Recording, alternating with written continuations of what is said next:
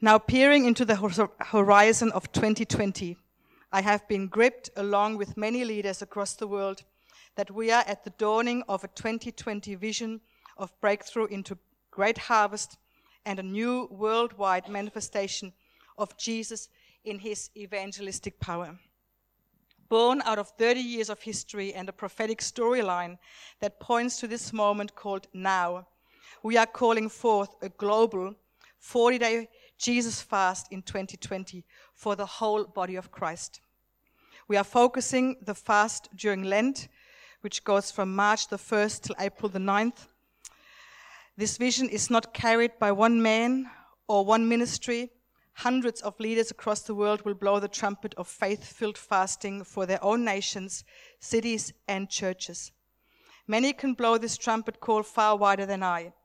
Let it be a movement, not a singular ministry. Heaven is groaning for the unified sound that will sweep the skies of demonic obstacles.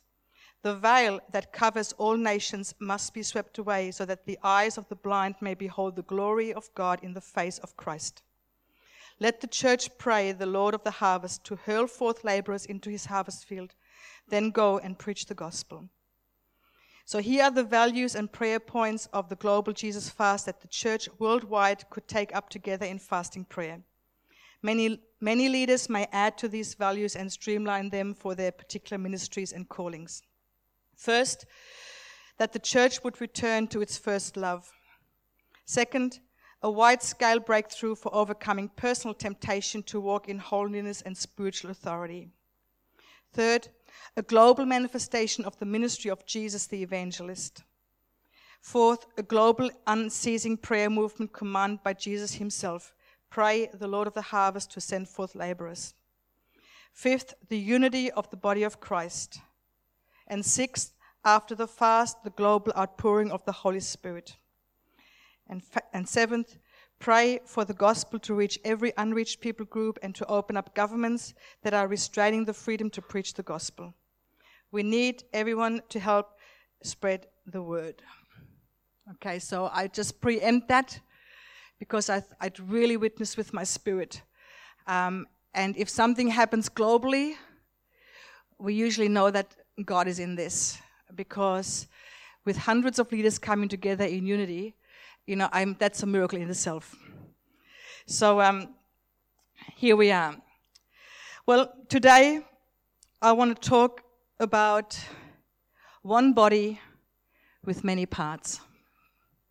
We are the body of Christ. So if you got your Bible, you want to turn to Ephesians chapter 1 with me, and we just read a couple of verses.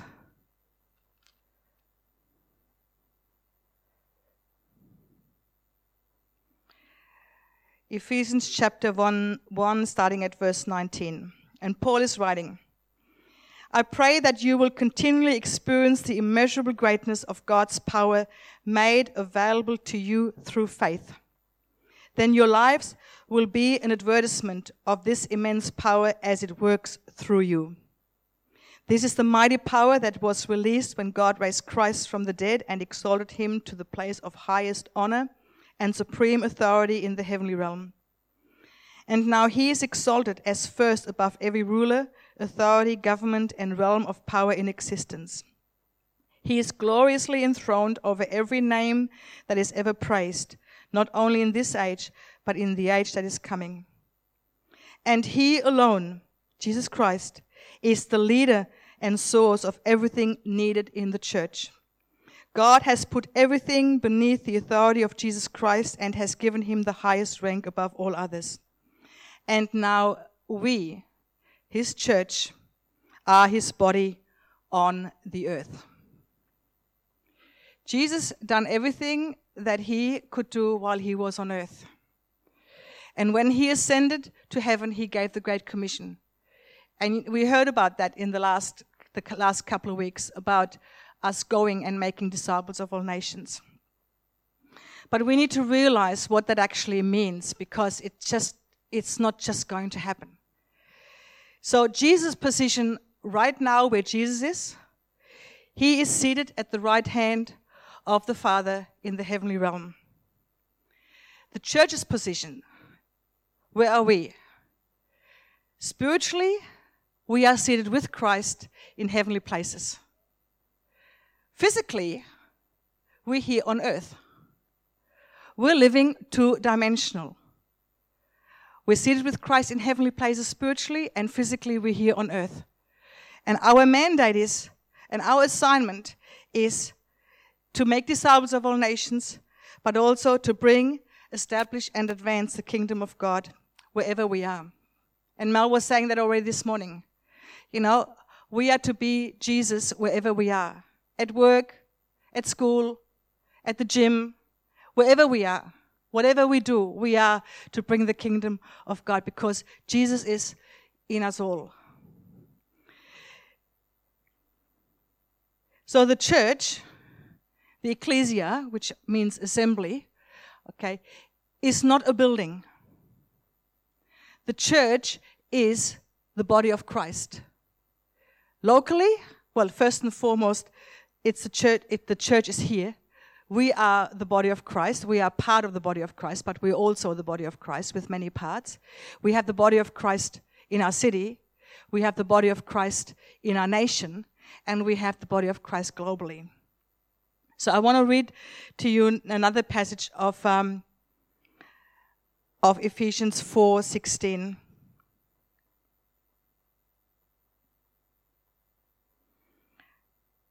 It says, "For his body, which is us, has been formed in his image and is closely joined together and constantly connected as one. And every member has been given divine gifts to contribute to the growth of all. And as these gifts operate effectively throughout the whole body, we are built up and made perfect in love." We are a living organism. 1 Peter 2:5 says that we are living stones. He calls us living stones. We are a living organism as the body of Christ. So what does our bodies look like? What does our physical bodies look like? If you have to have a look, we've got arms, we've got legs, we've got a nose, we've got eyes, we've got ears, we've got a brain. Well, most of us have a brain. That was a joke. No, we are made, our physical body is made up of many parts. And so is the body of Christ. We are made up of many parts. Many parts. You just look around. Okay, we're all different, but we're all one. So I want to read another scripture because it just sums it up so perfectly. Paul writes in 1 Corinthians 12, "One body with many parts. Just as the human body is one, though it has many parts that together form one body, so too is Christ. For by one Spirit we all were immersed and mingled into one single body. And no matter our status, whether we are Jews or non-Jews, oppressed or free, we are all privileged to drink deeply of the same Holy Spirit. In fact, the human body is not one single part, but rather many parts mingled into one. So if the foot were to say, 'Since I'm not a hand, I'm not a part of the body,' it's forgetting that it is still a vital part of the body. And if the ear were to say, 'Since I'm not an eye, I'm not really a part of the body,' it's forgetting that it is still an important part of the body. Think of it this way. If the whole body were an eyeball, how could it hear sounds? And if the whole body were just an ear, how could it smell different fragrances? But God has carefully designed each member and placed it in the body to function as He desires. A diversity is required, for if the body consisted of one single part, there wouldn't be a body at all. So now we see that there are many different parts and functions, but one body. It would be wrong for the eye to say to the hand, 'I don't need you,' and equally wrong if the head said to the foot, 'I don't need you.' In fact, the weaker our parts, the more vital and essential they are. The body parts we think are less honorable, we treat with greater respect. And the body parts that need to be covered in public, we treat with propriety and clothe them. But some of our body parts don't require as much attention. Instead, God has mingled the body parts together, giving greater honor to the lesser members who lacked it. He has done this intentionally so that every member would look after the others with mutual concern, and so that there will be no division in the body. In that way, whatever happens to one member happens to all. If one suffers, everyone suffers. If one is honored, everyone rejoices. We are the body of Christ. If you're a believer, you are part of the body of Christ. As I said before, you are a member of this house as part of the body of Christ. We're a member of the wider church on the coast. We're a wider member of the body of Christ nationally and also globally. And so we all have a part to play. I want us to take a moment. I want us to individually just take a moment and just have a think. I'm going to put a few questions out there. Have a think about what that looks like for you. Where do you fit? Where do you fit here? What is your part of this body? Where have you got a part in the body of Christ in the city? Have you got a part of the body of Christ in the nation? Have you got a part of the body of Christ globally? Have a think about that. Your part in the body of Christ. What does it look like for you? Where are you being used by God? How is God using you as a member of his body? Because I want to tell you, even the little toe has a very, very important part to play on our physical body. It helps with balance. If you stump your little toe, you know all about it for quite a while because your body doesn't function properly. So are you maybe a little toe and you think you're not contributing much or whatever? But if you don't fulfill your function in the body, wherever that is, okay, the body doesn't function properly. Where are you using the gifts that God has given you? Where are you using the gifts that God has given you? Do you know what your gifts are? Do you know how God wants to use you? And sometimes we know, but we're holding back because of all kinds of limitations that we put on ourselves or lack of confidence or whatever it is. God wants to use each and every one of us because we are all part of one body, the body of Christ. Some gifts are more seen, like we saw tremendous gifts this morning in the gift that Shannon, Karina, and Tim have for worship. That is a tremendous gift. And it's used in the body. It's used for Jesus.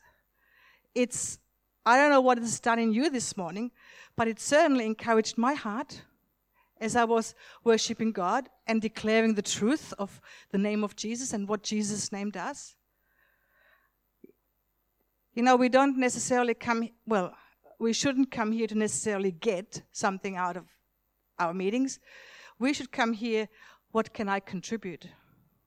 What can I give? So thank you for Michael and Kirsten to share testimonies, because testimonies are really, really powerful. Because if God can do it for one, he can do it for everyone. He is no respecter of persons. He doesn't have any favorites. He doesn't. So we all have been given gifts. We all have been given something that God wants to use and work through us. And so his power is released when we acknowledge the gifts that we have and step out in obedience and use it when God wants us to use it. One body, many parts. That's what the body looks like. But how does it function? How does it function? How do we actually manifest the body of Christ? And I'm talking here in this house. I'm talking what I said before, locally in the city, nationally, globally. How does the body function? Well, first and foremost, it works in submission to the head. Who is? Jesus, the head. He is the leader. He is the source for everything. And so we first need to live our lives in submission to his lordship. We need to live our lives in submission to his authority. His authority is the foremost authority in our lives. And so we live in submission to him, the head. Because even our bodies can't do anything unless it's released in the brain. The brain directs everything our body does. All of our nerves for seeing, hearing, smelling, movement, muscle movement, any joints, tendons, everything is controlled by the brain. So everything needs to be controlled by the head of the church, which is Jesus, whatever happens in the body. And so we live in submission to Jesus. The second thing is the body functions only when we walk in humility. We don't get puffed up about the gifts that we have. We don't promote ourselves when we're used by God in the body of Christ. We live in humility. We don't get proud. We don't act superior. We don't get rude, and think of us more highly than what we should. We need to walk in humility. Micah, I think it's 5:7 says, "But what does the Lord require but to walk humbly before him, to act in mercy, and to be kind, to do good." So humility is really, really important. When you want to be used by God, be humble. Yield to him, surrender to him every day. Be grateful that God is using you. But let's not get puffed up and think that we've got something special going here in the body. Humility is really, really important. The third thing is, it's honoring. Honor is really important. That we honor one another's gifts. We honor one another's personality. We honor one another because it is so important that we have this honoring of one another, and to encouraging one another, and to cheer one another on, rather than this tall poppy syndrome. When you see someone being used by God, you criticize them, you judge them, you try and find faults, and you cut them down. No, honor is really, really important. So, honoring each other's gift will release more power to you as well. Because when we come in the Spirit of God, then God sees that, and he will increase us in whatever he wants to give to us. So honoring is really important. And the last one, and that is really that we read that in verse 26 in 1 Corinthians 2, it talks about, if one suffers, everyone suffers. If one is honored, everyone is honored. Or if one is blessed, everyone is blessed. We need to have hearts that are encouraging. We need to have hearts that are compassionate. We need to have hearts that are empathetic. We need to have hearts that are empathetic. So when one person suffers, we all suffer. But can I say just something for us locally here? If we don't know what you're going through, we can't be there for you. We can't help. I know in the past we have had people in hospital we didn't know about. So how can we look after people that are sick, or how can we help people and support people in their difficulties if we don't know about it? And so this house is a safe place for you to share what's going on. If you are struggling, let someone know so that they can help. Not everybody needs to know, but someone needs to know, and especially the leadership needs to know, so that we can pray, and Ben and Jess can pray, and we can help and support you in your struggles. We can exercise compassion and empathy. So if you suffer, because we all suffer. And also when one is blessed, like Kirsten has been blessed with a house, we're all blessed because we can share and rejoice with her in that, because it's been a long journey. So we can rejoice with Jeremy and Adriana. We can rejoice with Dan and Haley, having new babies. And I want to say something here prophetically. These babies born this week in this house, they're always a sign of life coming. Like we have four little babies in this house now, which is really a miracle for a church as small as what we are. But it is a sign of life, and it is a sign of God is on the move here. And God wants to do something. God wants to do something in us, but he also wants to do something through us. Because with the life that we have inside of us, with the Holy Spirit that is inside of us, God wants to use us. So I want to encourage us, okay, be submitted to the Lordship of Jesus.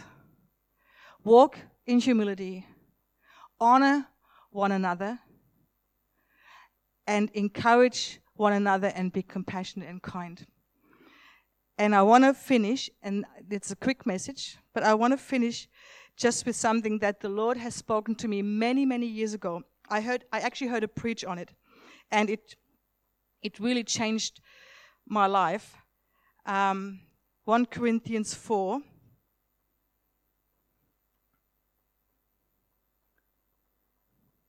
One to 6. I'll finish on that. As a prisoner of the Lord, I plead with you all to walk holy, in a way that is suitable to your high rank, given to you in your divine calling. With tender humility and quiet patience, always demonstrate gentleness and generous love towards one another, especially towards those who may try your patience. We've got someone in our lives that tries our patience. I'm sure we all know what that's like. Be faithful to guard the sweet harmony of the Holy Spirit among you in the bonds of peace, being one body and one spirit, as you were all called into the same glorious hope of divine destiny.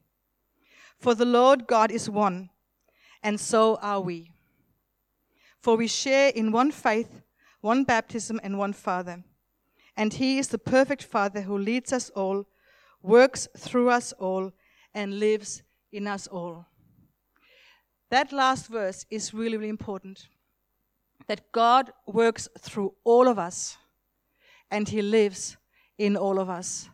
We have to be very careful how we treat one another. Because if we treat one another badly, we're actually treating Jesus in them badly. Because we all carry the Holy Spirit. We all have Jesus inside of us. And we are united in the bond of love. It's not a puppy love. It's not a lovey-dovey love. It is the God kind of love that loves unconditionally. We are one in Jesus, and God wants us to work and operate as one, just like he does. Just like he does. Jesus operates in love, he operates in peace, he operates in power, and God wants us to do exactly the same.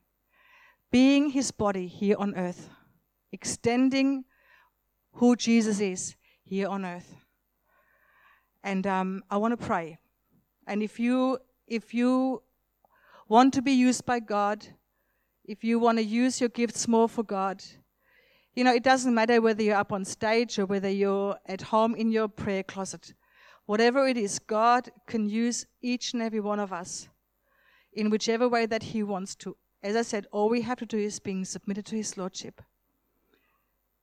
So, Father, I pray this morning for each and every one of us, Lord God. I thank you that you have given gifts to each and every one of us. Lord, you are God. You are King of kings and Lord of lords. And I want to thank you that this morning we are seated with you in heavenly places. But we are your body here on earth to advance, to establish your kingdom, Lord God. I pray, Lord God, that each and every one of us, Lord God, would search their hearts and find that place where you want us to contribute and play our part in the body of Christ. Lord, whether it's here in this house or in the city somewhere or nationally or globally, Lord God, wherever you want us, Lord God, we want to be used by you and play our part so that the body of Christ can flourish, so that the body of Christ can be seen as the bride of Christ, with you as the head and you as the bridegroom. Father, we want to pray today, Lord God, for laborers to go out into the harvest field.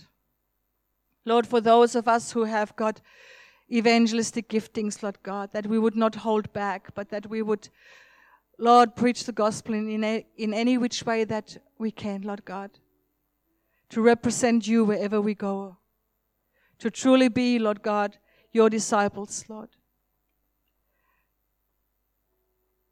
And Father, show us more and more, Lord God, just what that looks like for us as individuals, what that looks like for us as our community, Lord God, in this city. Thank you, Lord. Thank you, Jesus. I pray this in your mighty and powerful name. Amen.